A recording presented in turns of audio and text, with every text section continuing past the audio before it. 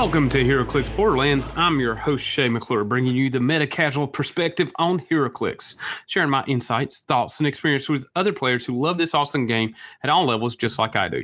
Whether you're playing a casual home game, local tournament, or at a regional or national event, taking on the latest competitive team, this is the podcast for you.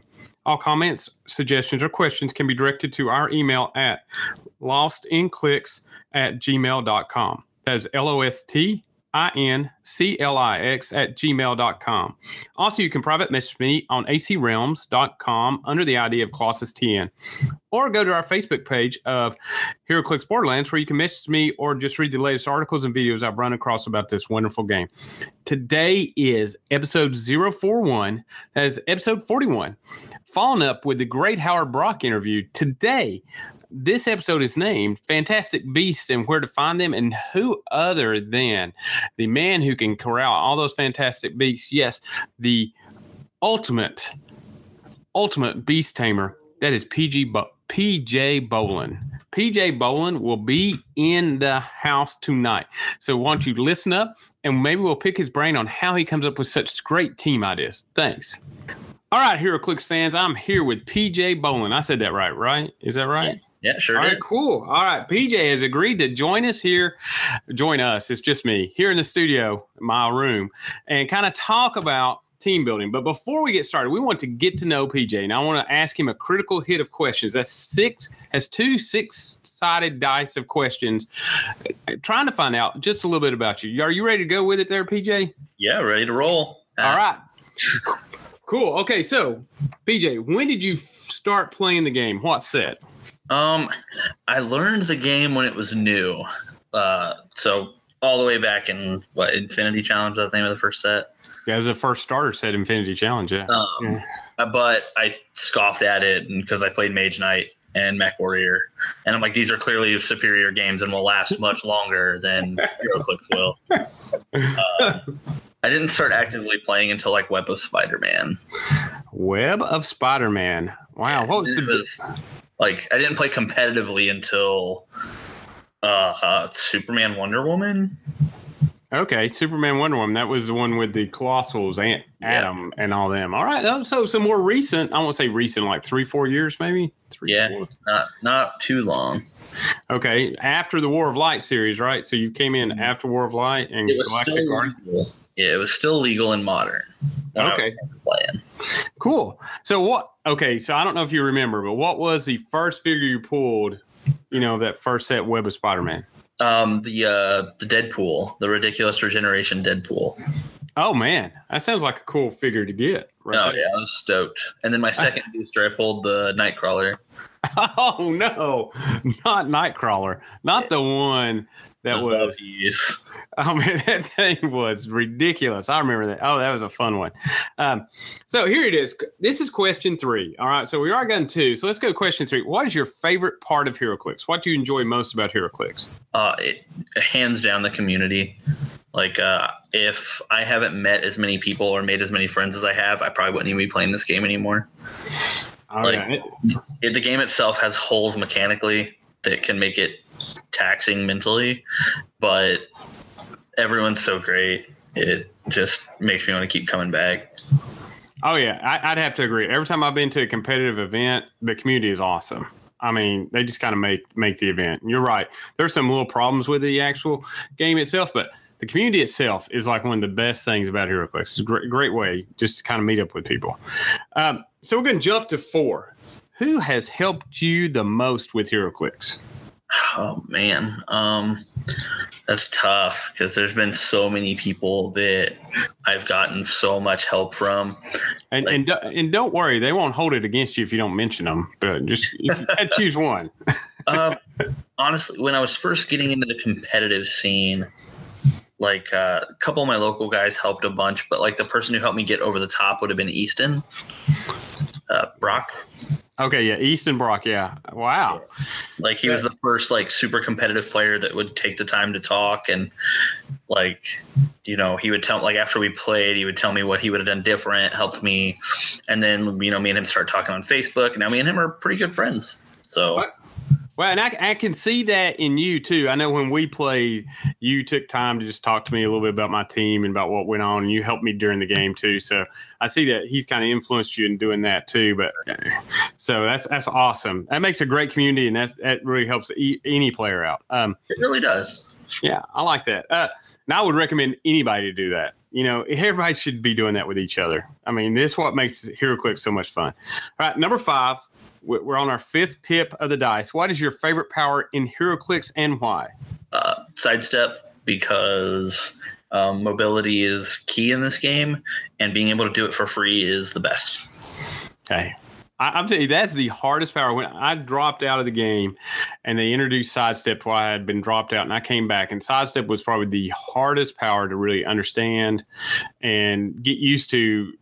Yeah, when it was beginning of turn, it was a nightmare. Yeah, I was like, oh my gosh, what's going on? And being old school, I was having a hard time counting range and all that with that Sidestep in there. You know, the ability to run shot or the ability to shoot and then step behind the corner. It was just kind of crazy. So, yeah. All right. Last question of this die. What is your favorite team or figure that you have played? My favorite team was probably the first team that I ever won with, which was the Ultron Drone Swarm team that played. It was a +10 robot theme. +10, that's crazy. All right. It was so much fun. It's the team I've played the most. I played it at a Rock Cup. I played it at a Worlds. I played it at Nationals. It was so much fun because people just didn't know what to do, and the team was super consistent. And I feel like if I could go back with the skill level I've developed now and play that team, that I could have a big title with it. Oh, you could retire that team as one of the all-time great teams, right? Is that what you're thinking? That's in my opinion, it was the best team at the time. I was just too bad of a player to make it good enough. So what? You ran 10 Ultron drones? No, it was 6 drones and 4. So 6 drones, 3 brimstones, and a Solaris. Oh wow. Okay, wait. Did I see? I saw that at Worlds, the first Worlds I went to. Oh my gosh, I do remember that team, and I was like, oh my gosh, what is he doing? And I remember you. I went undefeated in Swiss the first year I played it at Nationals, and so I scored a bunch of points in round 1, so I stayed at table 1 the whole time, and people were just excited to see it because that was the meta of like zombie team base and. You know, like Quinjet, and like it just had such a good zombie team base and Quinjet matchup that it was fun to play. I did not realize that was your team because I do remember that was like my first year I tried to qualify for Worlds when I was there, and that was just I just could not believe it. I remember it in Nationals watching it, and I was like, oh my goodness, that is just a crazy team. I mean, I was like, who came up with that? And it was so competitive. I mean, hats off there. I didn't realize that was yours, but that was one of the teams I made note of that time. I was like, that was my baby. Yeah, well, it was a good baby right there, I must say. All right, let's go to that second die of questions. Okay, first one. Do you like to roll dice in a cup, box, or on the table? And why? Cup, because I don't believe in table probs. Oh, does that drive you crazy when the dice go splashing off the table and all that? Not really. Like, it's not that big a deal because I understand as people get nervous, their hands shake, and that makes dice just kind of go everywhere. So, yeah. I do it like I when I get like antsy in a game, I'll feel myself starting to shake, and that's why I'm glad I use a dice cup because the dice are always right where I want them to be. That's cool, and they're shaking up, and you don't have to worry about any accusations of cheating or anything like that using a dice cup. So it's not bad. All right, second one. This is the big one. Now I always have all my guests answer this question. So you tell me. So I have this Illuminati theme. So if you could be any Illuminati, who would it be and why? It would be Magneto. Awesome. He's one of my favorite X-Men villains. If you call him a villain, I don't really call him a villain. You call him misunderstood? Is that exactly. He's a dark-sided anti-hero. Okay. I don't know. I love his power set, and I love the character himself. Like, it's just so well written, so well done. Okay, cool. Especially when he's Illuminati. I really like that whole arc. It's at Earth 2319 or something like that. All right, so there, I'm gonna put you on my list. You're gonna go down as Magneto. That's cool. It's first Magneto on the list there, so that'll be awesome. Yeah. So, wait, and this can be a side question. It's had nothing to do with the 6. So, do you like the current title character Magneto? He's fine. Like, he's not good or bad. Like, I don't know. That's, I wish he was a little better, but I think he's cool for what he does. Okay. And granted on that. Okay. So number 3, this is a very telling one. Are you a prob or perplex man? Oh man. Yeah. I think just in a vacuum, prob, but there are so many situations where I'd prefer perplex. Okay, well, prob in a vacuum. It's always good to have that re-roll of a dice, right? Always have that backup on that probability. Yeah, perplex you don't need line of fire forever. Like, I mean, after activation, so like you can use it and then running shot and not have to worry about making sure your prob line's good. That's true. All right, so and it has a lot of multiple uses. So I think somebody once said they like prob when it's a single character, perplex when you're doing multiple attacks. Yeah, because it's cute, especially on defense. Okay. Number 4, what is your favorite game format to play in? Right now, it's probably a 300 Rock Age with the Majestics ban list. Opens up all kinds of possibilities of team building, doesn't it? Yeah, and it's so much fun. Especially break off some old pieces that you don't have that are kind of sitting around, you want to use. It really helps, like, use your collection, like, you invested in all these older things and you keep them, not just to take up shelf space and gather dust. You have these pieces to play these pieces. So I like that Rock Age is a thing. Yeah, I know when I had Howard Brock on here, he talked about that, and he was hoping, but he didn't know if WizKids would keep that. And he expressed, it's not really, Rock Age doesn't make them money, but from a player base, you hate to have those things rotate out every 2 years, and you don't really see them in a competitive environment or in a lot of tournaments. So let's hope they do something that keeps that around. Let's see. Number 5. What is your favorite map and why? See, this one's tough because, like, I just love maps that are open. So, like, Amok Time, Sporting Arena, like, Arcades Arena is pretty open. Like, any one of those, I think I would, or Turtle Lair. Any of those, just because they're so open. And if I'm playing against a team and I'm playing a team that map doesn't matter, I can just go play HeroClix on an open map. Like, it doesn't require using walls, using blocking. You can just go throw dice at each other and see what happens. Okay, so you like that open map. Now like some people like the strategical labyrinth type maps. But okay, cool. More open, more out. You like to get at it, don't you? Yep. I like to play aggressive. Oh, I do know that. You are an aggressive player. Okay, number 6. This is the big one, and especially this could be a preview. Let's just, it is, what is it, Worlds this weekend coming up? Yeah. Coming up weekend. All right, so if you were the world champion, what figure would you want to make, and can you describe it for us? So I would probably try to make a Swamp Thing. Oh, wow, Swamp Thing. Yeah. He has not been done great. No. Not at all. Yeah. I don't really know what it would do, but I would try to get away with getting a map made with him. Oh, that'd be cool. Kind of like the bonus. So okay. So you're thinking like the maps out of the Batman? Yeah. Or alternatively, I'd like to give him like a trait that's 5 points that gives him a map bonus that you assign to a map of your choice during force construction. Oh my. So like I say, okay, I pay 5 points for this trait that has this effect and this constellation if I'm playing on Underground Cavern. Okay. All right. I think something like that would be really cool since they're doing the location bonuses. It makes sense for Swamp Thing to be reliant on like the nature or the map itself, Okay. I like that. I like that. I mean, not a lot of people would take on the figure of Swamp Thing because of his history of not really doing much of anything in HeroClix. But, man, that'd be a nice little challenge. So I'll see what you'd come up with. I have not seen many. I think all the World Championship figures have been pretty good. I'm trying to think. they've all been at least cool in their own right. Like some of them, maybe like the ideas were great, but the execution, like the dials ended up not quite being as good, or like, I don't know. I like most of them. I do too. I was surprised. I mean, when you first saw it, Mephisto surprised me how well he actually kind of worked. So I was like, he's Mephisto. I think the only one I don't like is Faust. Oh, the Felix Faust? No, not Felix Faust. Okay, the Faust one. Okay. Superman, Wonder Woman. That was the Team Worlds piece that Majestics made. Is that the one with the triple targets? He rolls like 3 dice when he attacks. That was it. Okay, man. Okay, yeah.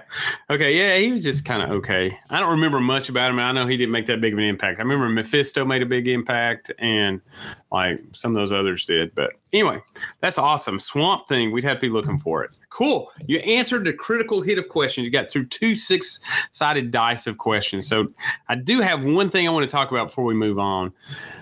I just sat down, I read it, the rankings off of Majestics at majesticsccg.com. They have the articles there that you can get free or premium. This is a free article. I'd recommend even getting the premium ones and paying the subscription, because you're a writer there too, aren't you? Yeah, sure am. Yeah. And all of my articles are premium. Yeah. And I mean, I love your articles. You do great articles. The tournament write-ups are great. But this last article by Will Gordon, which is a free one, you can kind of get your toes wet about what kind of quality articles they have. They have you the power rankings of the top 10 players, and you are now ranked number 2. Number 2, according to Will Gordon, as the number 2 player behind none other than Daniel Powell, which he's well-deserved, you know. But my question is, what do you think about this honor? What do you think about it? Does it add pressure, or is it just kind of neat that you're recognized in that way? So I feel like I'm one of the few people like who I don't personally care about lists and whatnot. Like going into Rock Cup, I was number 1 on Will's power rankings. Okay. And like, yeah, it's an honor for people to think of me as the best or second best or whatever, but it doesn't add any pressure. Like, I don't feel any different about being on a list versus not being on a list. Like, if people think I'm great, awesome. If people think I suck, cool. You know, all right. I play the game to have fun, not to make lists. Oh, that's awesome. That's a great attitude, especially that way he doesn't. I mean, hey, if we all should just be playing it for fun, and then it'd be a lot more fun for everybody. Now, you have done the miles and put in the time. I have seen you at many tournaments. I've seen your write-ups. Do you feel like Worlds could be a breakthrough? I mean, you've come close. I mean, and could this Worlds be a breakthrough where you can actually get into that top 2? You know, I hope so. Like, I feel good. I'm confident. Like, I'm always confident when I go to events. I always feel like I have a chance. Like, I won't ever play anything where I feel like I'm eliminated by when I sit down. So, like, I feel good. I don't want to say that I'm going to just go in and win, but I feel like I could definitely win this year. All right. I mean, just like anybody, I mean, I coach basketball for a living. I do a middle school. I mean, you can't control everything. There's certain days you go bad or whatever, but you have a solid plan. You have a good team. You're ready to go see it. And if you get a couple of breaks, you know, hey, you could be there at the end. And you feel like you're ready to go take it to the end, right? Yes, for sure. All right. So what do you think has hampered you in the past? Has it just been bad matchups, just some bad luck? What has hampered to the breakthrough or anything? Well, I don't know. Like, Rock Cups have always been like not very friendly to me. Like, I've lost in top 32 all 3 of the ones I went to. So for one reason or another, like one year was it was a close game, and he admitted to me if I would have done something, he would have misplayed, but I can't play around that. So that was Steve DiCarlo, and I still complain to him about that to this day. That he told me he was going to mess up, and that made me super mad. The next year, I just straight up made a play mistake, and I lost because of it, and I accept that. And then this year, I don't want to take it away from Caleb, but I could not have got any unluckier.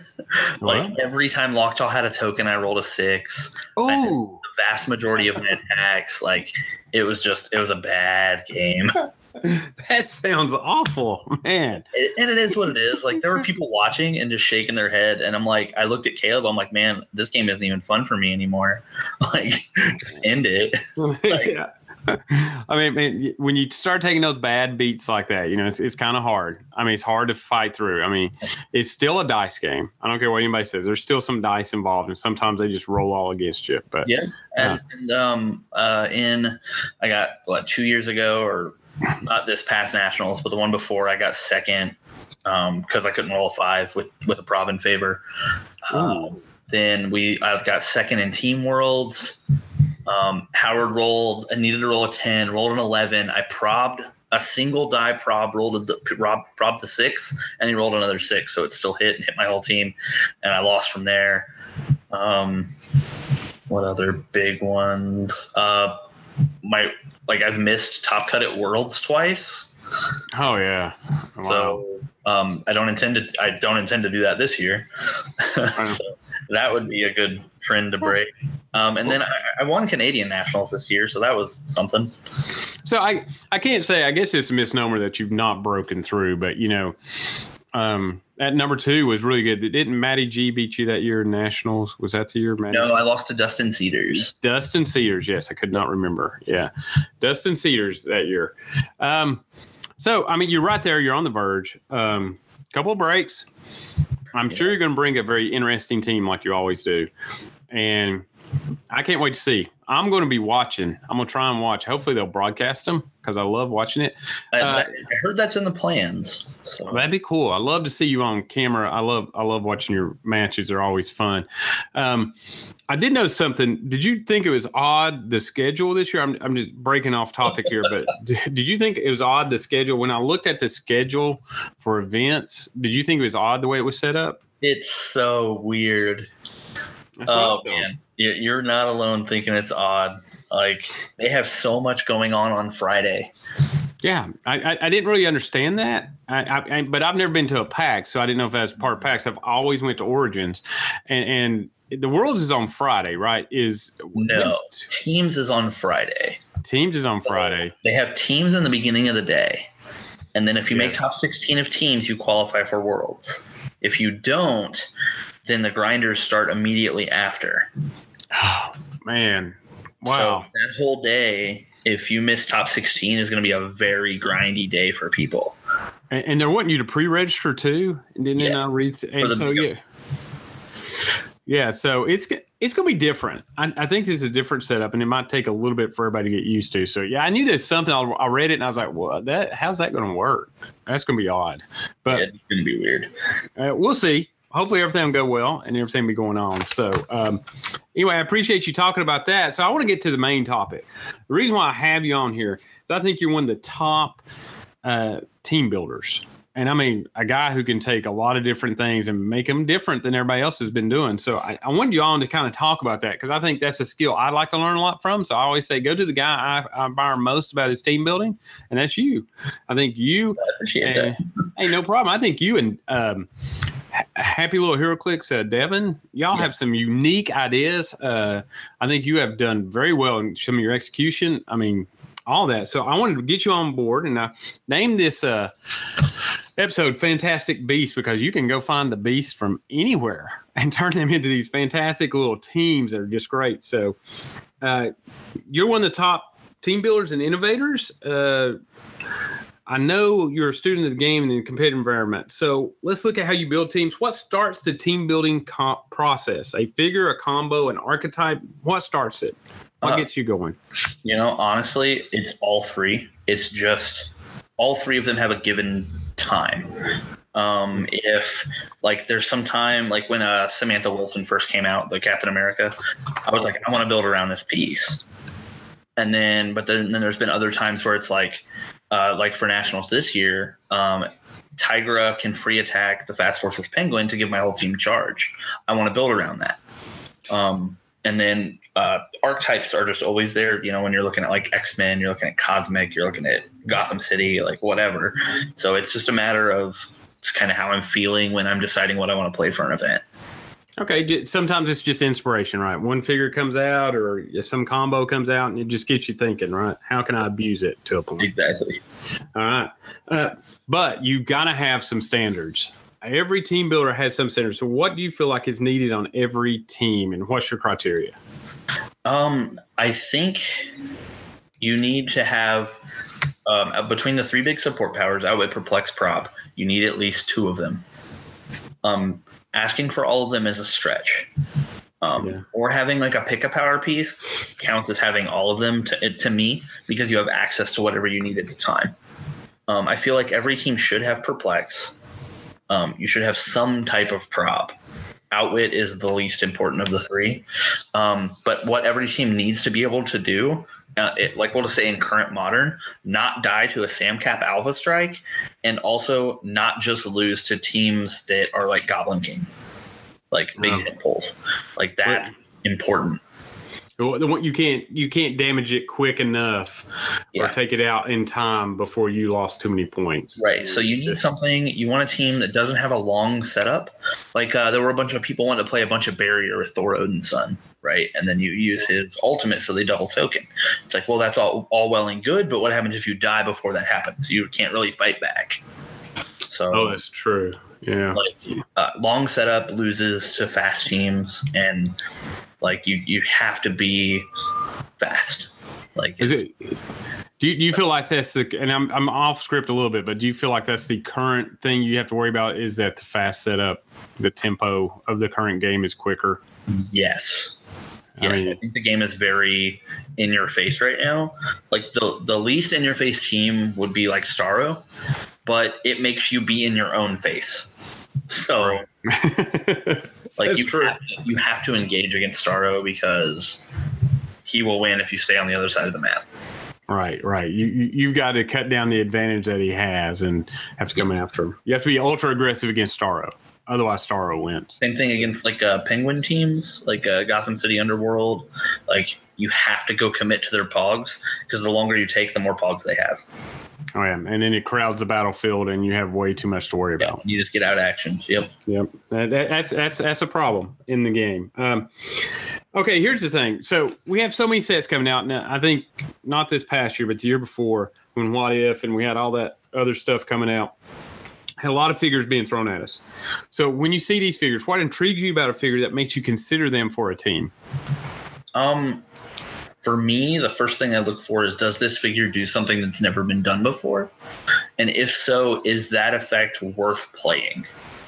So like right now, a big piece I've been looking at is Sheriff Steve Rogers, the common out of the new set. Oh yeah, very good piece. Yeah, I think he's incredible. I think he might be game deciding in Modern. I'm not playing him for Worlds, but I feel like people should be, just because that's no bonuses to attack is a really big deal in the current Modern state. Oh yeah. I did like that about him, because it's like a universal, what I call universal outsiders. It's like, it's like, hey, no, this is universal, guys. Oh yeah, for sure. And like with how relevant like Star Fox is, and he can really only he can perplex up his defense instead, I guess. But still, like if you can make it to where he's trying to roll an 8, like if you can get up to a 20 defense, that's better than him needing to roll a 6. There you go. I agree. I mean, he does have that little ability. He's a common too, so he's very gettable by players, so so it's stuff like that I look for first. Okay, go ahead. Sorry, go on. You're good. I'm just saying, anything that does anything new is the first figures I look at.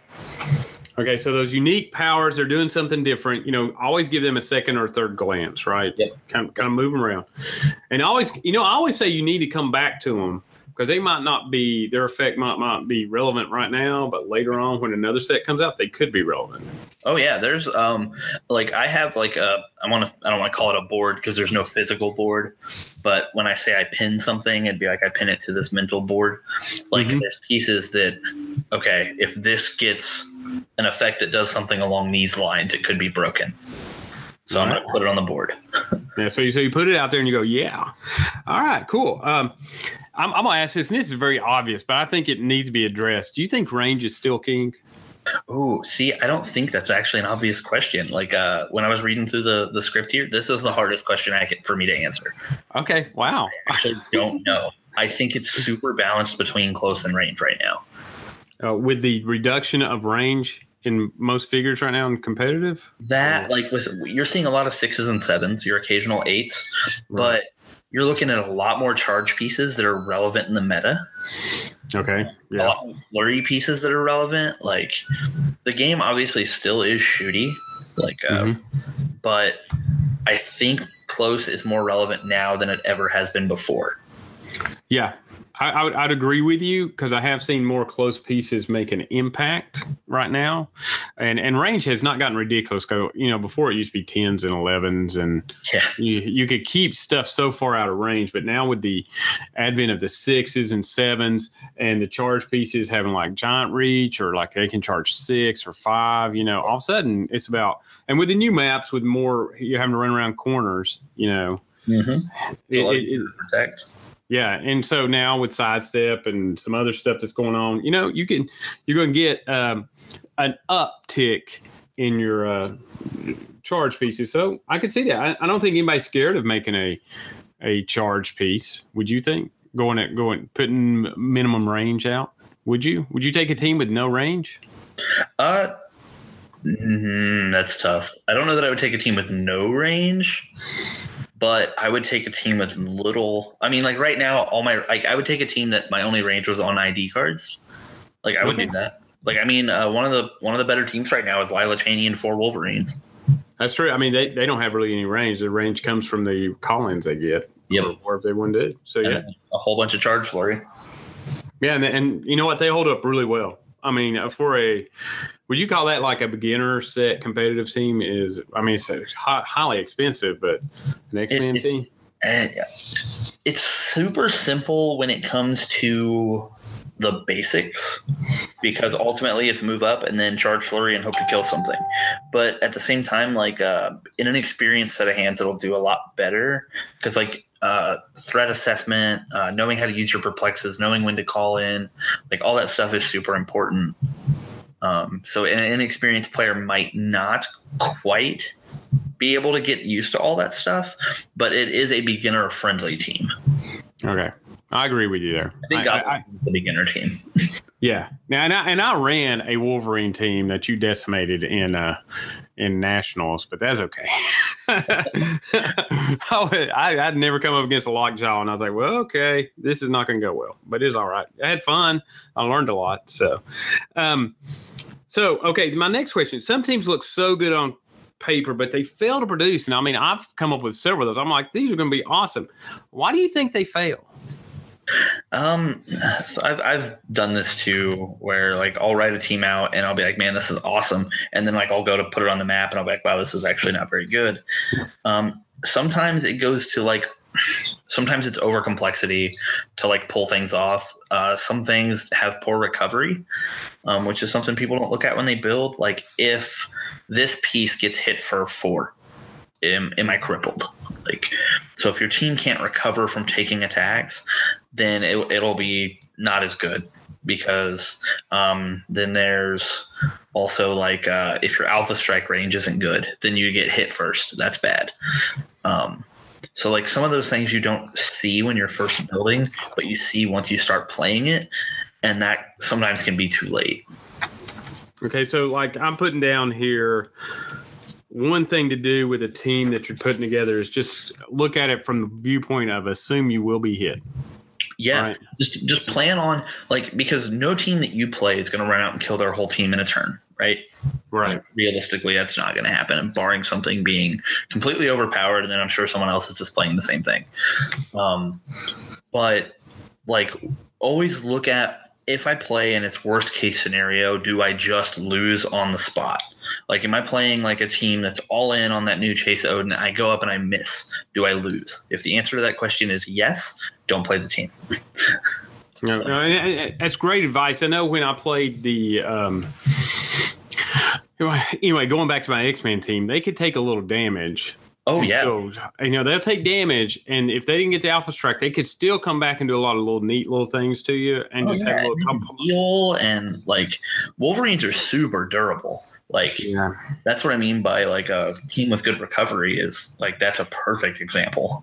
And one match, and I'm going to digress because I still smart over this. One match I played totally wrong against a Unimind, a full point Unimind. And I ran out there, and I tried to run away instead of just going to the middle of the map, setting up, and daring him to come hit me, because the retaliation was going to be because he had one token on him, and after he retaliated, then I was really going to come after him. And that's really what I needed to do, was just sit in the middle of the map, just let him. He's going to get one shot at me. I had to make it the hardest shot he could get, and then go pummel him, because that's really all I had. I couldn't chase him around if I didn't do that. But anyway, I didn't. I tried to run, and he got a shot on me, and that was the game. I lost by 10 points. That was crazy. Yeah, those are hard. That is hard. Okay, so enough about my bad play. People always talk about tempo. How can you build a team to control that? Controlling the tempo is not really doable. More so, because tempo is originally a term for Magic, where you're using low value things in the beginning of the game to establish yourself to where you can take over in the mid game. Tempo in HeroClix is a lot harder because it's more about self tempo versus the tempo of the entire game.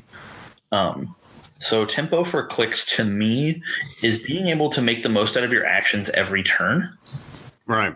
If you have turns where all you do is clear, and that's if it's like turn 11 or something like that, and that happens, okay, yeah, sure.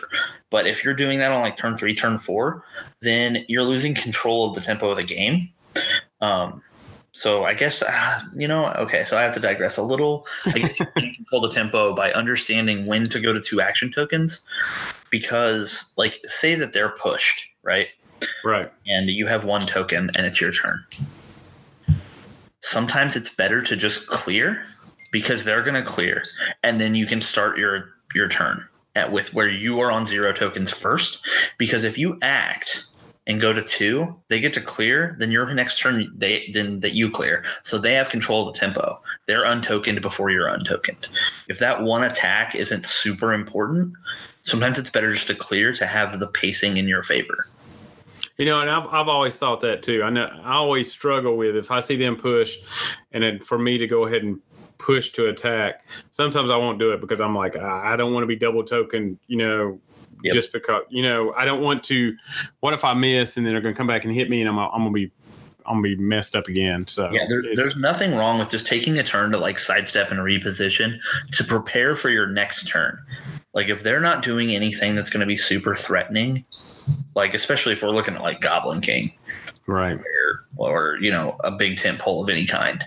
If they're double tokened, there's no reason for you to just hurry up and go to 2 tokens. You have time. Yeah, so. and yeah, I'd agree with you. That's an interesting look to it. Yeah, I would say even when you're building your team, if you're looking at your team and you play it, and you are having to go turns where you're just clearing, you got to really question whether or not your team can keep up the pressure it needs to win a match. Exactly. You should be acting with half your team and clearing the other half. Yeah, you should. I feel like once you let up on pressure, and it's the same way in basketball, once you let the pressure up, you give the other person a chance to breathe, their options all of a sudden open up more. Oh, yeah. And then you're in trouble, because then all of a sudden they're finding a way to relieve pressure. And so it's all about, once you engage, to keep the pressure on to kind of make that team kind of crumble on down. I'm going to jump to this next question. Okay, we hear about archetypes, and you talk about them in D&D and other games like that. So, what are the archetypes of teams that are currently in the game? And can you explain, what is a base archetype? It's kind of. For this question, are you wanting super basic archetypes or current variants? An archetype right now you could say is cosmic, or you can also say.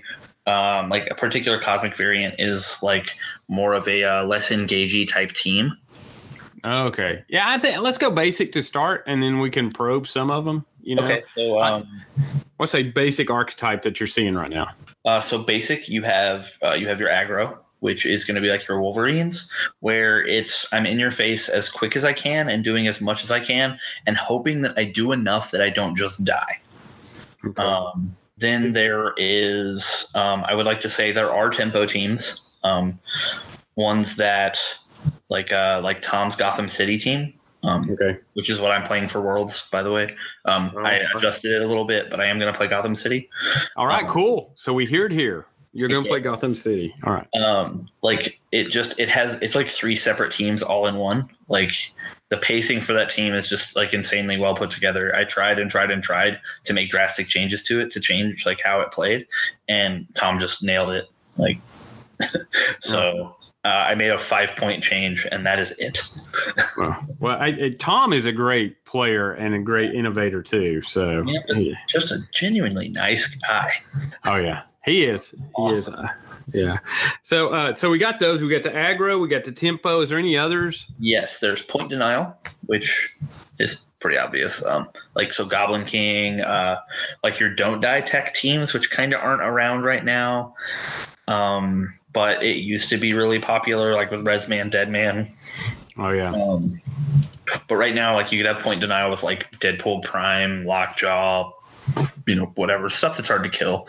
So you score a little bit of points, and just make sure your opponent can't score any. Okay. Let's see. There are Pog factories. I would consider that an archetype, where you literally sit back and chuck out Pogs and make them come to you. And aren't they getting a lot more popular with the autonomous feature? Because, they're not costing you action, so it's like putting out extra attackers. More actions for you to do. So, yeah, that's crazy. All right. So we got Pog factories. Any others? Unless I'm just outright forgetting something, I feel like that covers the basics. Yeah, I think you're right. You can like ID reliant teams like Blackbird. Okay. Where it's like I would call that like toolbox. Okay. Where you have a bunch of options. You have where you can also apply that to like pick a power pieces.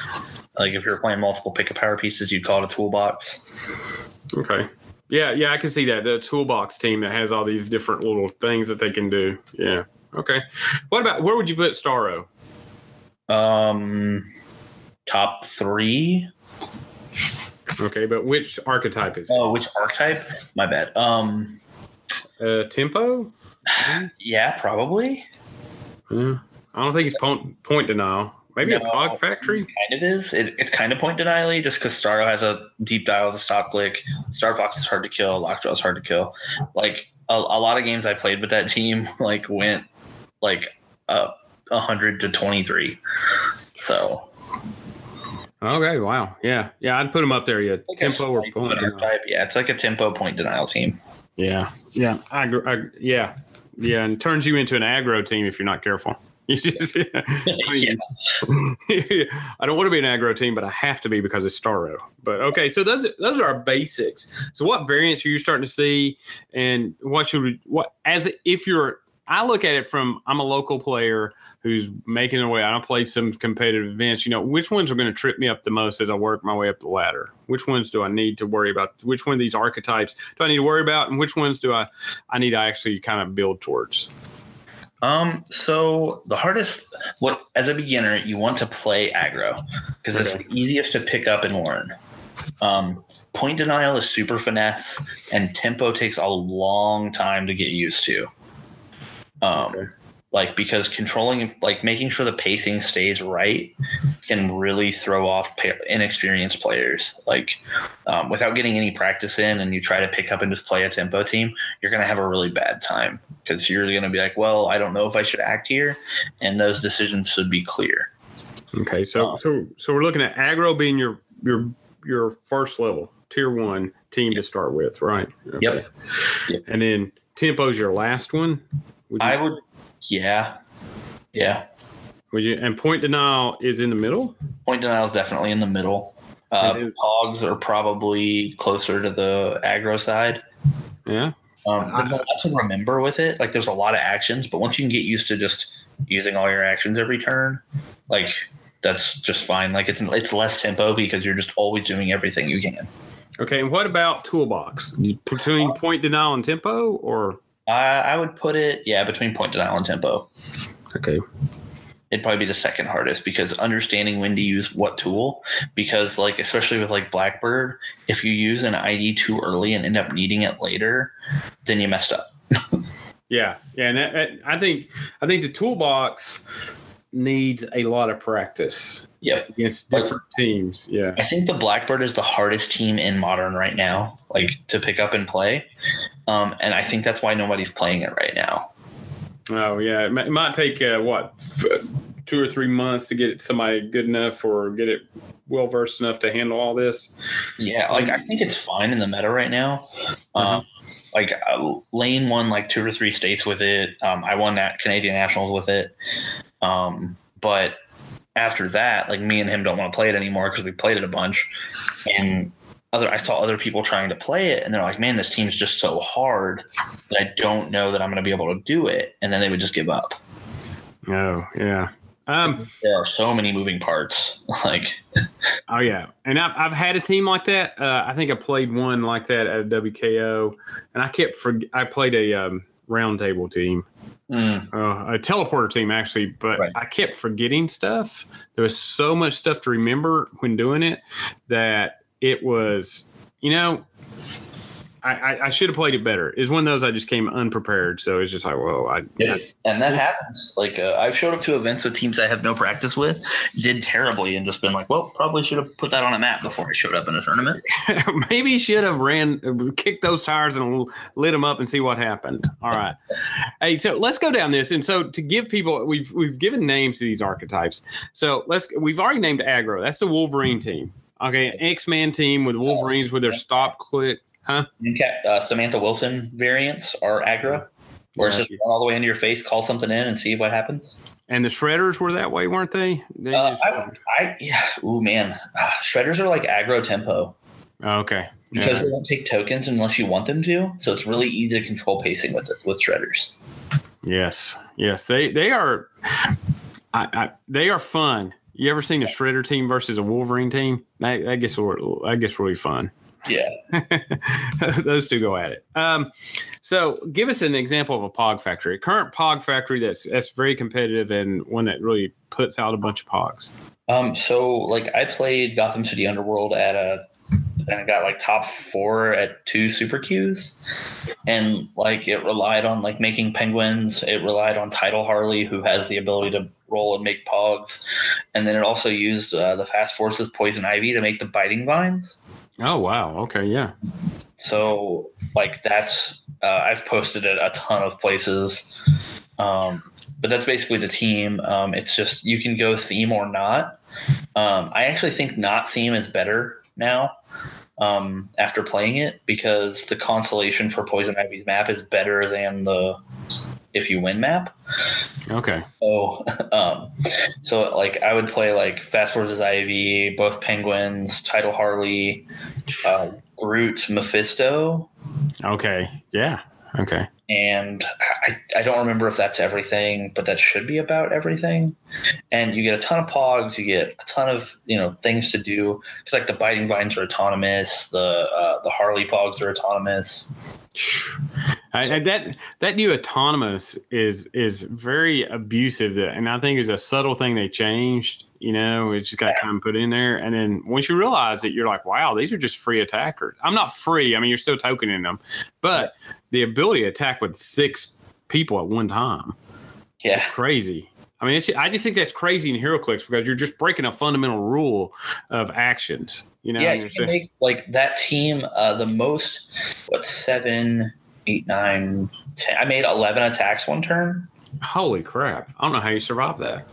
Oh, I mean, their attacks are like 9 and 10. So, but it's like they're probbing each other. Oh, well, this one missed, this one go. I mean, you bring in a lot of trouble alerts. Oh yeah, and I have even okay.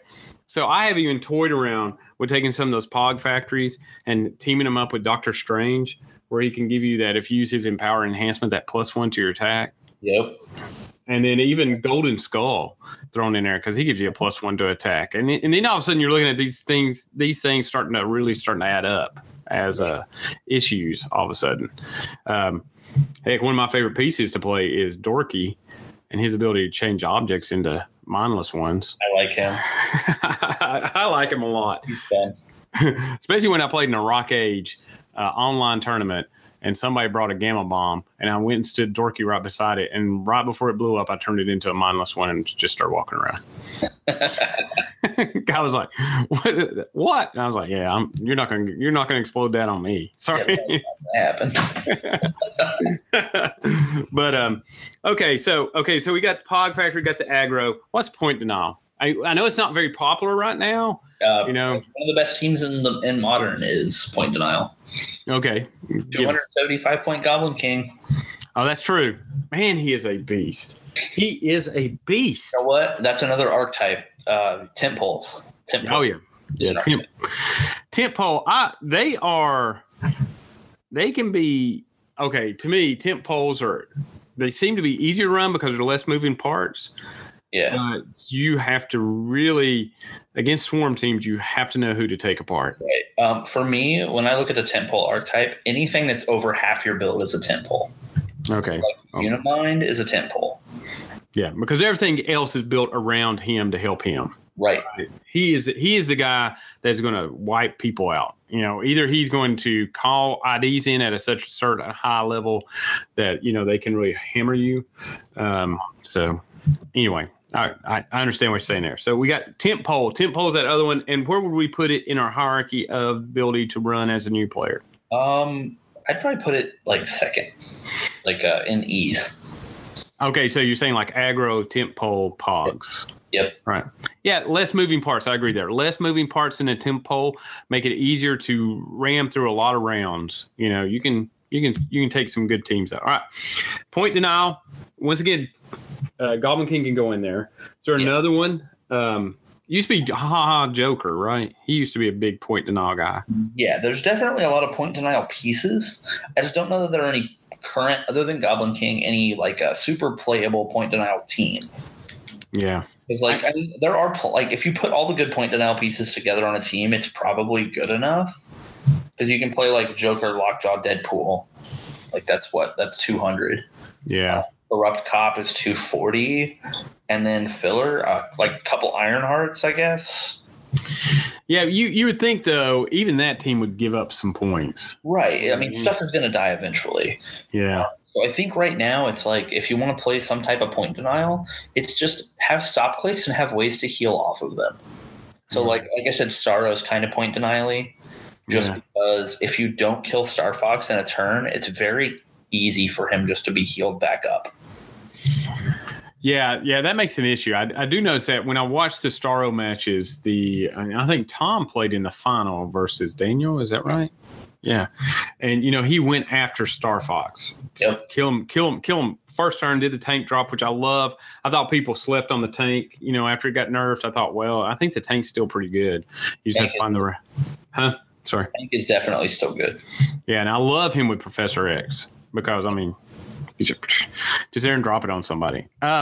Anyway, so we've got point now. What's the toolbox team? You said Blackbird. Blackbird. Right? That's probably the only one right now. Yeah. Just because you can get a depth super deep in your IDs. Yeah. Like the team I won with was playing 8. So that gives you a lot of options. Yeah. So Blackbird. I think I don't know. What are your thoughts on the Blackbird? A little bit better than the Quinjet in the face of balance, I guess. I feel like they're exactly even. Or you think Quinjet and it? The Quinjet gets to bring out Real Boys as a free versus a power. But you can't score the Real Boys against Blackbird.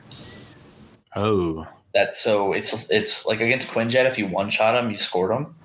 Right. Because they wouldn't disappear until after the damage. Yeah. Right. So, okay. Yeah, so that's the balancing technique there on that. Yeah. Otherwise, they're pretty much the same thing. All right. Tempo. What we got? What's our tempo team? Gotham City. Gotham City. Yep. Okay, I have not. I love the Gotham City set, and I think there's the Batman set, and I think there's some interesting pieces in there. And I know you say Gotham City with this Pog generation, all that.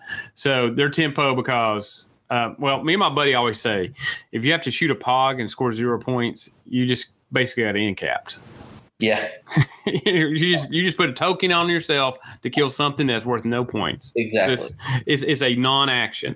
That's why the lack of, against a Pog factory, Pulse Wave is a way in which you can take out a lot, or Energy Explosion, or maybe I'm looking at it wrong, but you don't have a lot of great Pulse Wavers out there right now. There's a couple, but no, not really. No, maybe and I know you're a big guy with this figure, Mistress Death with the new WKO object. Oh yeah, I'll be playing that at some point. Mistress Death is my girl. Well, I know, and you worked hard to make her work, and I thought you did a great job with it. But yeah, there's some things that can go with her, and it's going to lead us into our next one because I think you've given us some great examples. What equipment do you think should be considered for a team? So I think that's big right now. It's equipment. Yeah, I do. I agree. Certain teams don't want any because you don't have time. Okay. Like if you don't have time to pick it up, like if you sit and look at your team and you're like, can I equip this turn 1? If the answer is no, you probably shouldn't play it because it's too slow. Like it's really easy to go get a light object and pick it up and bring it back with anybody with sidestep can drop it onto whoever's going to equip it and you can equip it. But like the only exception to that's Goblin King because like you want to take as much time as you can anyway, so it's whatever. But I think right now there's only a handful of super playable equipments. So like we have the Symbiote, we have Mjolnir, we have the Venom Harness. Okay. Like the Mirror's okay, but it's not better than the Symbiote. Why do you say that? Just bring out the subtleties of it. I mean, because most people would. The chance to break is a really big problem when you're playing an object to give yourself shape change. Like, not only does the Symbiote give you shape change, it also gives you plasticity and auto breakaway. Yeah, and all the Mirror gives you is shape change, and it'll break 1/3 of the time, right? 1 or 2. I think break 1 or 2. Yeah, so it's a reverse rollout, like essentially. Yeah. And so that just it's always going to break when you don't want it to, and and then there's like people throw mindless attacks at it, right? And hoping that it breaks, and then when it does, it's like cool. So there you go. Okay, that's a good subtlety use of it. Yeah, Venom Harness. Yeah, the Mirror is easier to equip. So like if your team doesn't have a TK and you need something you can go out and get and drop on top of somebody, yeah, the Mirror's great because it's a light object. That's the only upside to it. Symbiote's an immobile object, right? Correct. So you have to get TK'd out to it and equip it. So, okay, that makes a huge difference. So you have those, no others? Oh, man. I really, in my opinion, I really think those are about the only ones that are super playable. The Exo Specs aren't legal yet. Otherwise, they would be the only one that I named. Okay, because they give you a lot. They give you a lot of options. Oh yeah, and when somebody's like, "Well, what piece gets better with the Exo Specs?" I'm like, everything. Yeah, that's what I'm like. Single piece, unless they can't equip it, that doesn't get better with the Exo Specs. Yeah, and let's just briefly let everybody know because that's always a question. What are the only characters that can equip objects? Okay. Standard, just standard. So no giants, no colossals, no tinies, no vehicles, and then no Lockjaw because he specifically states he's not a standard character. Okay, so there you go. So only people who are standard characters can equip objects, and it's a power action to equip them, and which is nice because before when the relics had to be rolled, right? Relics had to be rolled, yes. Yeah, and there's always that chance you wouldn't get it. So always made you mad going out there and wasting a turn doing that. So why would you need equipment? I guess that's the other big question. So if you're sitting here putting together a team and you're sitting here with 10 points, I'm going, okay, do I need a piece of equipment? These are the main ones I can choose. Why would I need it? So what you would look at first, one, is like, is it better than IDs for what's left in your points? If IDs are better, play the IDs. The next thing you want to look at is how quickly you can equip it. If you can definitely equip whatever it is turn one, then play some type of equipment and then decide what is best for the character that you want to equip. So like, like you're looking at playing Star Fox, right? Obviously you want to play Mjolnir with him because it synergizes so well. Because, 8 range flurries are better than... Yeah, better than 0 range flurries. 8 range flurries are nasty. Yeah. So like Mjolnir is more of a mandatory thing for certain builds, but like even if somebody showed up with Star Fox with no Mjolnir, I wouldn't fault them because Star Fox is so good without it. So, but a lot of the times when you're playing like Symbiote or Mirror, it's because you just want that piece to survive a little bit longer. Okay, yeah. I can see that. Before it used to be the Hulkbuster torso, right? Like you would put that on somebody to give them invulnerability so that they would definitely survive a little longer. Be able to survive a hit, yeah. And sometimes that's why you see, at least I think that's why you see Peace Machine on some teams every so often. Yes. To limit damage, to give basically everybody what I consider invincible. Because, okay, I'm sitting here with super senses. If you hit me, I'm just going to take 3 because of Peace Machine. Just like if I had invincible all of a sudden.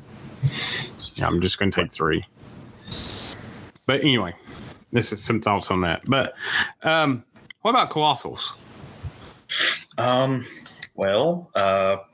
Like just for like the ones I consider playable: Groot, Mangog, Flora Colossus, Carnage, both Giant Girls. That might be it. Can't remember. You're not including the newest one, Tri-Sentinel. Oh yeah, Tri-Sentinel's good. I forgot all about him. No, I was forgetting something. You don't like Dormammu. I mean, he's a little costly. 35. 35. That's Mangog and an ID. Yeah, true. Mangog is really good. I like Mangog can actually just win games. Oh yeah, you get him to the other side. No, not even the pulling the sword. Just his retaliation hits for 4, then hits for 3 on their entire team. So like somebody who's unprepared can actually just lose the game to Mangog. I've seen it happen. Like where they go up and shoot at him and miss, and then all of a sudden he just comes in and kills like 4 figures. Like that's game deciding for 30 points. Oh, it is. It is. Yeah, and that kind of damage output, like you said, can you recover after a Mangog hammer? So okay. So you only consider those as your top Colossals, right? The other ones, right? Forget it. I think the other ones aren't even playable. And I mean, there could be one or something that Giganto and Namor at 50. And Surtur. Oh, I forgot Surtur. Surtur, yes. Yeah. But yeah. Giganto Namor at 50 is pretty cool. Yeah. I will say that. Yeah, he's good. Okay, those are all really good ones. Why would you consider Colossal on a team? They're good filler, and they're great for aggro teams to have in the back. Obviously, don't play them if you're breaking theme. Groot is awesome for a 20-point leadership that gives you 2 pogs. True. Like he's just insane for his points. Again, I said Mangog can win games. Floras are inherently hard to kill if they heal, because then once they heal at all, like this is why I swore by this piece. This is why I own 18 of them. If they heal one time, your opponent now has to attack a 10-point piece twice. Yeah, what a waste. Exactly. If you want to do that, buddy, go for it. Like I'm not even mad. And it goes on to, and Flora goes on to sidestep after the first heal. So you can just start putting pressure on with a 10-point piece that's hard to kill. Yeah. Not counting how many times if you keep healing or if you're in water or then Carnage is like your best filler one. Because if you only have so many points, like under 20, if you already have a Groot, Carnage is really good just because he has a good attack value.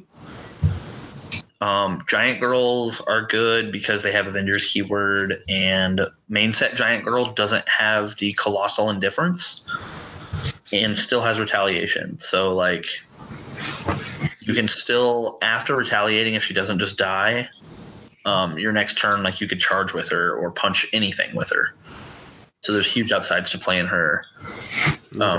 Fast Force's Giant Girl can retaliate with other retaliations. Yeah, and that can get brutal. I mean, Surtur also can just win games. Ignoring all defense powers is a really big deal because he can shoot through stop clicks. Especially since he can just attack Starro because they're the same size. Like, it's a real big thing. Oh yeah, and what, he's got 8 range too, doesn't he? Yeah. A lot of people forget that he's got that 8 range And 12 attack. Yeah. He's a great attacker, and I mean, if you put anything in with him, and if you're going up against other Colossals, he can just start picking them off. I mean, just taking them out. Okay, that's good. That's a good update on the Colossals. So let's get into mistakes. What is the biggest mistake you notice in middle tier players in their team building? You just go up and you see you're a pretty good player, but that team has something wrong with it. What's the biggest thing you noticed? This one's another tough one. Sometimes with team building, like, people get into the mindset, like, 2 different mindsets, I guess. One, they have to build and use pieces that are already established as good. That doesn't mean just because it hasn't won an event that it's not good. And I think that's honestly a mistake people make, is they force themselves to play pieces that they're not comfortable with, and then they don't know what to do with those pieces. So I know that's more of a play thing than a building thing, but it's kind of both. Well, that's you not realizing what your strength is, and taking a team that you're going to struggle with, which then handcuffs you and keeps you from coming to your ability. So yeah, I mean, people message me and ask what they should play, and I'm like, well, what have you played the most? And they'll say Avengers or whatever. I'll be like, well, then you should play that, because you're going to do better with a team you're familiar with than a better team that you're less familiar with. Like, understanding how your team works is way more important than playing what is quote unquote the better team. Another big thing you see with team building is like the exact opposite of what I just mentioned, where people get stuck on what's already established. They get stuck on trying to play things that aren't established. So they play a whole team of stuff that's just not necessarily good and trying to make it work. So, like, it's okay to, like, splash a little bit of less desirable pieces with other stuff and seeing if it works, seeing if it meshes. But just making a whole team because you want to be different and you don't want to quote unquote net deck is that's going to hinder you more than ever help you.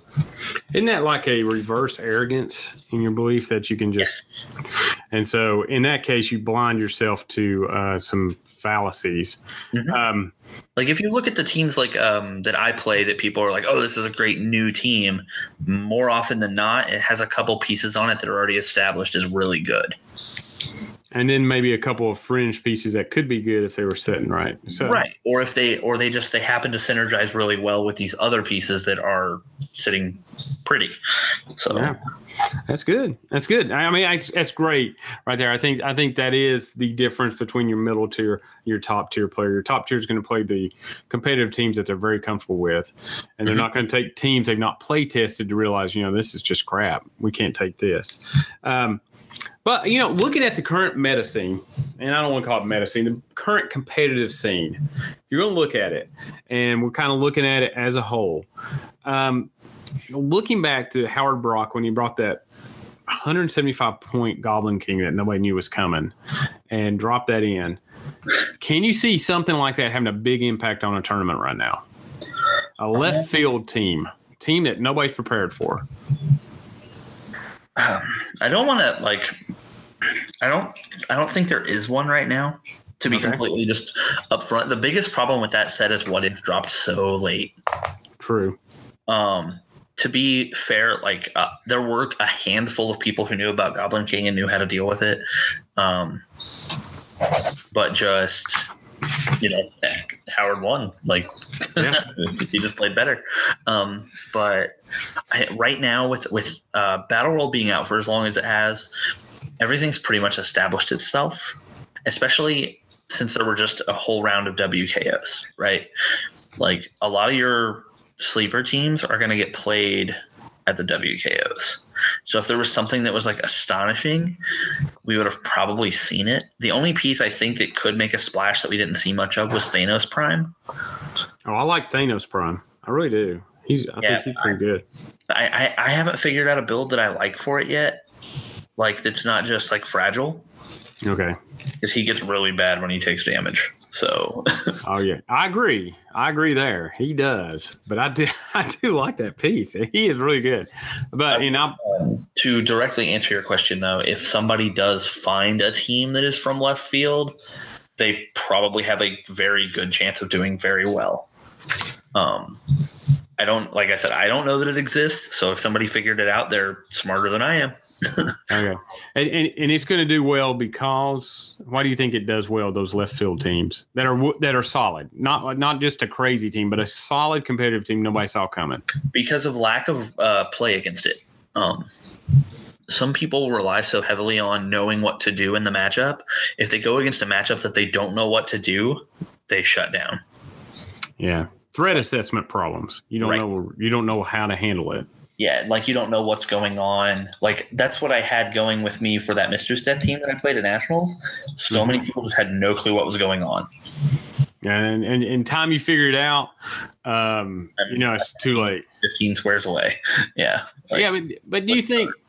But I do want to ask this question. Do you think, like in a setup where you're playing 5 Swiss rounds, and you're heading up into then a final cut, single elimination, that that team's going to do well the first 3-4 rounds, but players are going to start talking about that team. Yeah, and you know what, team, especially in the new team format. I know you're part of Edward Shelton's team. Yep. And so even you all would sit around and talk about that team, right? And try to get some ideas. So it's harder to take a team like that all the way to the top because the more it gets played against people, the more people start figuring it out. So best case scenario for a left field team like that, right? Right. In 5 rounds of Swiss, start out 0-2, and finish 3-2. Okay. Nobody will think anything of it, right? Because if a team starts out 0-2, it's not good. Automatically, that's what you assume. You barely make it in the top cut, and then that's when the surprise factor kicks in. Because I know I'm going to be just upfront. If somebody has a neat team that's 0-2, I'm not going to give it a second look. I'll be like, oh, that's cool. And then I'm going to walk away from it. I'm not going to sit there and try to evaluate how it's playing. So this is the PJ slow play of surprise teams. Yep. Now, I'm not saying intentionally drop your first 2 games. I'm just saying that's probably the best case scenario is you lose early and then squeak in. And then the team starts to roll. Yeah. It starts finding good matchups. Yeah. And then you get the surprise factor on the better players. You're going into top cut, say you squeak in as the 32 seed. Then all of a sudden you're playing the 1 seed and you beat him because you didn't know what was going on. That's a big deal. Oh, it is. And then there's not enough rounds to figure it out. There's not enough data information that people's collected. I think over 5 rounds of Swiss, if you're dominating, people start to have a strategy against you because they know, and that's really top tier. Top tier players notice what's going on around them. They don't get told. You're focused on your game at the moment, but then you pay attention to what's going on around you because you know what's coming up. Or a big thing that I do is say I'm playing next to a team that I'm curious about, I'll talk to his opponent after the round, be like, what did he even do? And then get a little bit of a rundown because everyone's so friendly. Realistically, I could just talk to the person and be like, hey, how does that work? That's interesting. And they'd probably tell me. Well, that's a great thing about this community too. So, it's a strength. So that'd be cool. I see that. And I think that's the next level. I think top tier people make sure of all that. So. I have a surprise team I'm using for the Majestics Invitational. Okay. I can't tell you because it's so much of a surprise that I'm not going to talk about it at all and then show up and it's going to get banned immediately after it's done. It's that good. Oh, wow. Wow. See, that'll be fun. See, I'm going to be looking forward to that. Yeah, I love seeing that. I talked to one of the guys that's going to be there. I'm like, yeah, just for some numbers, I have an 80% chance to win with my opponent not interacting. Oh my gosh. So that's nasty. Right. If I go first, I have an 80%. That's like no fun HeroClix there. You don't get to do anything there. Well, no. The game is actually just over. Oh my gosh! Like it's like 5-10 minutes, and then if the 20% happens, I just concede. So like, it's all or nothing. You gotta love that. Roll the dice every time. Yep. You know, I'm going all in. You get what? 15-minute matches. We're done. It's going to take longer to explain what's going on than actually doing it. They will make you right. I told one of the players about it, and he's stoked. Like, I didn't tell him how it works because I don't want anybody to know how to build against it. Because there are things that you can build against it to stop it. But, like, it's just super fun to think that somebody's actually really excited. He's like, dude, if you did that to me, I would be stoked. Yeah, that'd be funny. And you know what? They're 10-minute matches. You're like, okay, it'll be done. All right, we're good. Okay. Okay. I think that's very informative. I got a lot of insight into some stuff there, especially about, what to do in the middle of a match. If a left field team's coming up, you got to just gather data on it and see how it's kind of played. And when to pay attention to teams and when not to. Per PJ. Yep. What type of teams require more work piloting than others, and why is that? It's definitely tempo teams, like, for sure. Like, just because there's so many moving parts, and understanding the pacing, understanding when to act with what, understanding threat assessment properly, like what's going to mess with my tempo, what pieces am I allowed to lose, like what can I extend with, understanding my opponent's reach. There's so many things that factor into playing tempo that don't factor into playing aggro, because you don't care about their reach. You don't care about any of that because you're just going to move into it anyway. You're a come. Yeah. You're just coming across the map right at them. It's very, very straightforward strategy there. All right. What 3 maps you think have the biggest impact on teams in the current modern age? What 3 maps have the biggest impact? Probably the Iceberg Lounge. That's the Penguin one. Yeah. Icebergs. And why would you say that does? Because the seals can kill your colossals, and they're autonomous. Oh yeah. Oh, and that would be you. Who on that map? You have to have a penguin to get a seal, right? You have to have a penguin to get 4. Okay. So, like, you get, like, 4 seals or 3 seals on a puffin, and they, like, all have plasticity super senses, 10 attack. Like, that's pretty good. Yeah. Just for 5 points, too. I mean, you're just getting that for 5. And they give up 0. Like, yeah. So, and that's 4 extra figures for your team. Yeah. And that's huge. Start out in the middle of the map. Yeah. So as Edward would call it, they gained tactical position almost immediately on the map. Yes. Right. And so then you're fighting an uphill battle and regaining the tactical edge in positioning. Yep. Huge thing to look at with them is, like, if, like, you just look at the layout of a map, they start out in row 12. Your opponent has to put their object in row 19 or 18. Sorry. Mm-hmm. That's exactly 6 squares away from where your seal starts, and they have a 6 movement. So they have a symbiote. Okay, I'm going to go stand on it. And shoot it. That is hilarious. You're right there. I mean, that's some stuff you need to think of. That's a good one. What's another one? So that's one, the Iceberg Lounge. Underground Cavern, the Star Trek map, just because of all the blocking. Yeah, and the line of sights. It has weird line of sights. So yeah, I agree. And then probably, I don't know, maybe Wakanda, because there's so little improved targeting on hindering right now. Okay. Yeah. Okay, cool. I like those. All 3 of those are very standard maps you see. I thought Underground and Wakanda was at the last Nationals. About everybody had one. Yeah. I felt like every team had to have an Underground because you never know. Okay, theme team. We've talked about it a little bit, but currently, how important is it? I think I don't want to say it's not important, but I don't want to say it's too important. I think it's, like, right in the middle. Like, certain teams it's important for. You just have to accept, if you're going to not play theme, you have to play a team that's not reliant on any type of map. Like, you cannot have a single map that shuts your team down, or you have to play theme. Right. And so it's kind of a consideration. You always consider theme. You always look at it and you go, but if it's going to if a map doesn't give you such a tactical advantage that it kind of makes you have a very weak team, you better go with an out theme and try to build a team that's more flexible on different maps. Right. Okay, so here's an important question. So you're looking here building a team. Do you have like in your mind how many attackers you want on a team?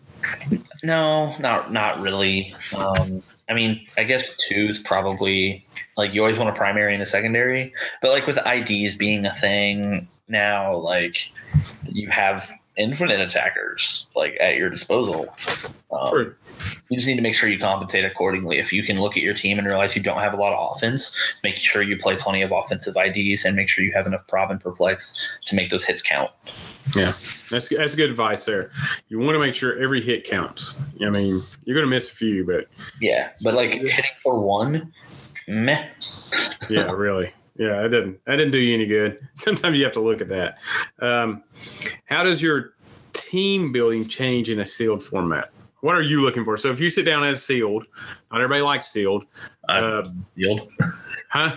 I love sealed. I do too. I love the challenge of team building with like 10 figures you're throwing in there. Yep. But what do you look for right away, almost immediately? You automatically look for bombs.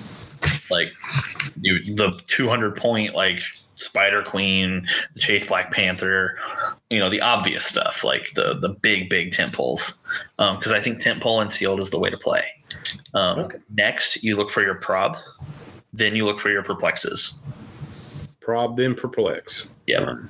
Because I think it's if you just go into a sealed and you pull bad, right? Like your pool's like 2 bad rares, but you have like 4 probs, you're probably still going to win a lot of games.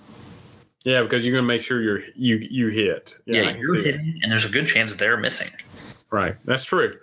I usually I pull okay sealed. I did go to one sealed. It was the I'll tell you this is terrible. The Xavier's school, X-Men's Xavier school.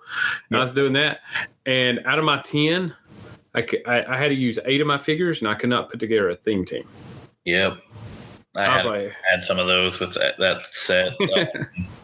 I was like, oh my gosh, this is going to be the worst day of my life. And it was. I mean, it was just so hard to get that team to work. I was like, oh well. Okay, so moving on. What figure do you think is currently underrated, and why is it underrated? I would think probably like Bizarro Green Arrow's underrated right now. Oh, yeah, I saw one for sale for $25. Yeah. I'm like, what are you doing? Dude, aren't they still good? Yeah. So, people are sleeping on him. It's just because, like, X-Men were huge for a little bit, and then everybody thought, well, okay, the whole game is close combat now. Well, and then, like, well, okay, Mjolnir's seeing a bunch of play. Well, yeah, but it's still really good. Like, I have a team – if I was confident, I'd be playing it at Worlds, but I have no time to put it in. But it's playing Bizarro Green Arrow, it's playing like Mangog, and it's playing Sheriff Steve Rogers and a bunch of Perplex, and it like goes Mangog at 22 defense in the front and say deal with it, and then holy crap! Or you like put Bizarro Green Arrow up to a 20, and then you can -2 their attack, but they can't increase it at all. So you're effectively a 22 with him, like. It's good. It's just I'm not gonna have any time to put it on a map. So if somebody can put that team on a map, do it, play it, and I'll love you. But like I think Bizarro Green Arrow is super slept on right now just because of Mjolnir and Wolverines. But the game is still kind of range reliant. So yeah, I agree with you. There's still a lot of range out there, and even as you said, the Wolverines pack range in their ID call-ins. They understand. There's a couple of maps that can really slow them down too. Yeah, and Mangog just kills that entire team. That's true there too, with his double attacks, right? And if you put him to a 22 defense and in front of your team, they have to roll 11s. Not easy. Yeah, not easy. and they can't perplex him down. So, like, I think the team's good enough. I'm just not confident enough to play it. Well, and that's one of those ones that it's just one of those, you got them together, you got that team together, but I mean, you need to play test that, because you're gonna have to find out how it kills stuff. Yeah, it's really good on paper, like what we were talking about earlier. It's great on paper, but I'm not going to find out if it's good in practice. Yeah. Well, once it hits the map, does it really work that way, or does it just this clunky little behemoth that walks around and gets his tail handed to it all the time? Right. Okay. So, how many team ideas do you have in a month? How many actually make it onto the map? Oh, man. Team ideas in a month. Or is this one of these like HeroClix Buildings Anonymous confessions here? I mean, this is one of those because like it's up there, man. Let's go a day. How many do you have in a day? Some days 0. But other days when I'm at work and super bored, 10, 15. 10 to 15 teams. You're just pumping them out, right? I mean, how do you filter those into a testing? So that's a lot more difficult. A lot of the time I will mentally do it. I'll how would I place this on the map? What square can I reach to? And just what can I do here? What would I do here? And a lot of teams get filtered out in the mental part. So that's cool. Yeah. And a lot of my testing is literally just coming home, putting it on a map myself and moving it around. I don't get to practice much. I don't have a local. I play a little bit on Roll20, but I don't get a whole hell of a lot of games in. No, so you get to just move it around on a map and kind of map it out against different things and play yourself. Yeah. Yeah, which I think is harder because you kind of know what you're wanting to do. So when you're playing yourself, it's sometimes you give the opponent the advantage because you know what you and so what figure do you expect to see the most at Worlds and why? Starro, because you can buy it there and a lot of people want to play it. Oh yeah, and they've seen Daniel play it at the Rock Cup. So yeah, I can see that. You don't think it's gonna turn into another Faust where you go buy the team you need to run? No, Starro's good, but he's not that good. He's not auto win. He's not oppressive. Yeah, he's not oppressive to the format. He doesn't need errated. He doesn't need nerfed. He's fine. People just need to learn how to play against him. And then, right. He's definitely beatable. It just, I lost with it, right?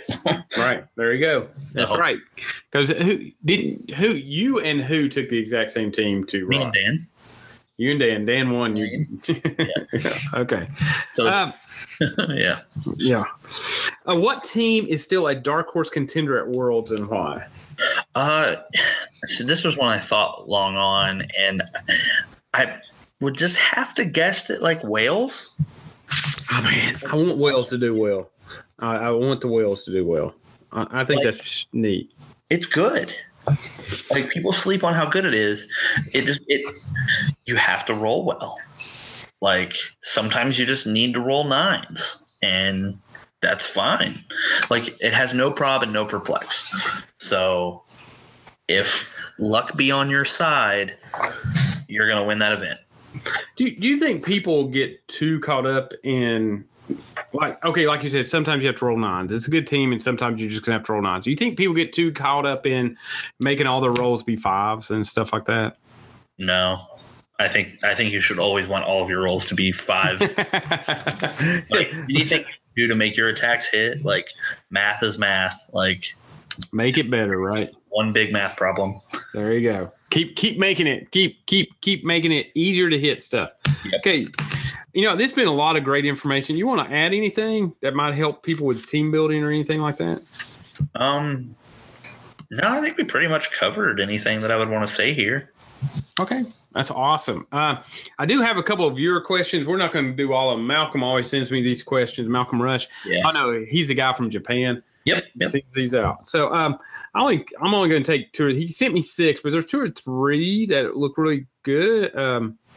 It's number 2 that I have on the list. Is what do you look for in a HeroClix character's equipment, relics, and or resources to help out your other weaker characters or improve other characters? That one looks interesting. So the first thing I would look for would be what gives me more powers outright. Just if I can gain extra powers, that's always good. Otherwise, for weaker, like actually weaker characters, stealth. If something can give them stealth, like Dr. Midnight, that's always good. Stealth. Anything that gives you a universal, is that what you're saying? Like a... Yeah. Anything that can give my whole team something, or, at least multiple characters. Okay. Is what I would be looking for first for a support. And then obviously Perplex Prob out with. All right, cool. And number 5, I thought this was neat. If you can give a HeroClix to another HeroClix player for a Christmas present, what would it be and why?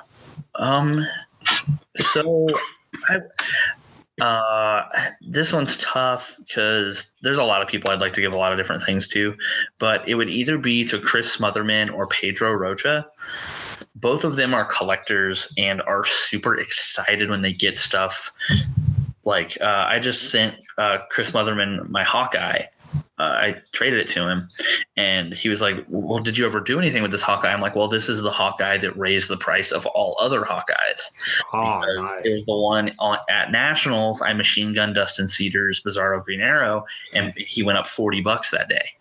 Hey, that was an awesome maneuver. I thought that was amazing. That was cool. And so I sent him that Hawkeye, and he was excited, and there's nothing better than that. Like, I love seeing when people get excited about getting things, not just because it's a good piece, but because there's something else tied to it. Like I did a trade with Pedro that he wanted me to sign my roundtable card, and that was the roundtable that I won my first ever tournament with. That is cool. Those are cool gifts. So they got to be more than a piece. They got to have a little meaning behind them. Right. Yeah, I would want to give them like my Blackbird that I won Canadian Nationals with. Oh, that's awesome. One of them, I think, would be excited to own something like that. I think that's a little HeroClix lore to it. A little HeroClix history. That's awesome. I like that. Okay, this is a random question. You still wearing the kilt? Always. I'm actually sponsored by Utilikilts now. Awesome. Yeah. I love those. I don't have a Utilikilt. Kiltman. I think Kiltman's one I got it through, but that's awesome. Yeah. It's cool. I like it. The kilted one coming soon to a HeroClix venue. All right. So, that's about it for me. I mean, oh wait, I do have 2. Okay, and these are random questions, and I just thought of them. Number 1, here he is. Alex Wilder, Impact or not? Impact. Yeah, I think so. He's not broken. He's good. Like he's good. And you can only have 1, but he does give you 2 of the 3 support powers that you said. 25 points with mystical keyword. Yeah, that's huge. And the other one is, do I have her in here? Molly. Molly Hayes, I'm on the fence. I feel like she's good enough, but I feel like there's other things. Like I can't justify playing her like over a Surtur or over an Alex Wilder. Yeah, especially since she can only take 1 action token. And she doesn't have charge, and her actual better attack value is on her second one, but she drops a damage value. Right. But I think she's good. Like I wouldn't fault anybody for playing her. I don't see myself ever playing her. Yeah. Alex Wilder, though I think is very big. Yeah. I think him and here's the other one. Oh, I don't have him out in front of me. Sheriff Strange. Yes. Sheriff Strange and Sheriff Steve. Yeah. There you go. I agree. I mean, Sheriff Strange is going to slow down your ID call-ins. Yep. And that's huge, especially against a Blackbird. When it slow it down. Well, it doesn't affect the resource style of the Blackbird. That's true. It wouldn't affect the what do you call the real boy ones, right?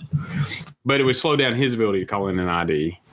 And ID reliant teams, they would hurt like Unimind. Isn't sometimes I think Unimind mills are a little ID reliant a little bit. They can be, but people also need to realize if you just make it to where Unimind has to shoot you, he'll go 13 for 6 and just shoot you. Oh my gosh! Yeah, I know that's crazy. That's crazy stupid. Yeah, I know. All right. One last one. Is there a unicorn that you keep trying to make work that has just eluded you? I don't think So, I mean, there's pieces I've tried to play that are just bad, but nothing I've like not just accepted the fact that they're bad. Like I played Modoc Pool at a tournament once. Like, so I mean, I've played some bad stuff at events. Hey man, but you're willing to take the risk. I like that about you. You're willing to take a risk, and that's cool. Yeah, I play this game to have fun first. Hey, there you go. All right. Let's see. You got any shout outs you want to make out to anybody there? Shout out to Utilikilts for being awesome. Hey, there you go. And they sponsor you. So that's awesome right there. I just got my first kilt in the mail, and they're talking about designing me my own t-shirt. So oh wow, minor. Cool, yeah.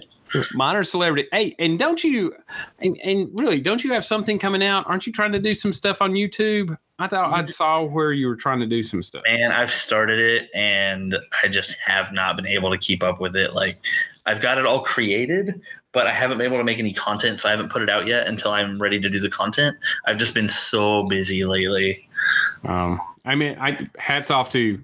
It's hard to do something on your own. Anybody that goes out and does that's really hard because you have to keep the energy and you have to find the time and all that. Right. So awesome. I can't wait to see some content from you. I know we'll all eat it up. So, hey, at this time, I'm going to do my shout outs. It's going to be Devin, Michael, Jesse, John, Carl, Symbio, Mark, Malcolm, and all others who have helped me on this journey. Also, parting shots. Email your comments and questions to lostandclicks@gmail.com or contact me on AC Realms under the ID of Colossus 10. Like our Facebook page, you can search on Facebook by typing in @HeroClix Borderlands. Please rate and review the podcast under iTunes. For some reason, they like it when I get a review. Love to hear your new WKO ideas and national or world's ideas. And if you're looking for an online match or have a team you want to play against me, just contact me. I don't mind to get out there. I've been on Roll20 several times. Love to hear from other viewers going to Worlds. Do you have anything left to say there, PJ? No, I don't think so. All right. So I guess we're going to sign off here. And remember, keep rolling double sixes because when you roll double sixes, you never miss. So I'll talk to y'all later. Bye. Bye.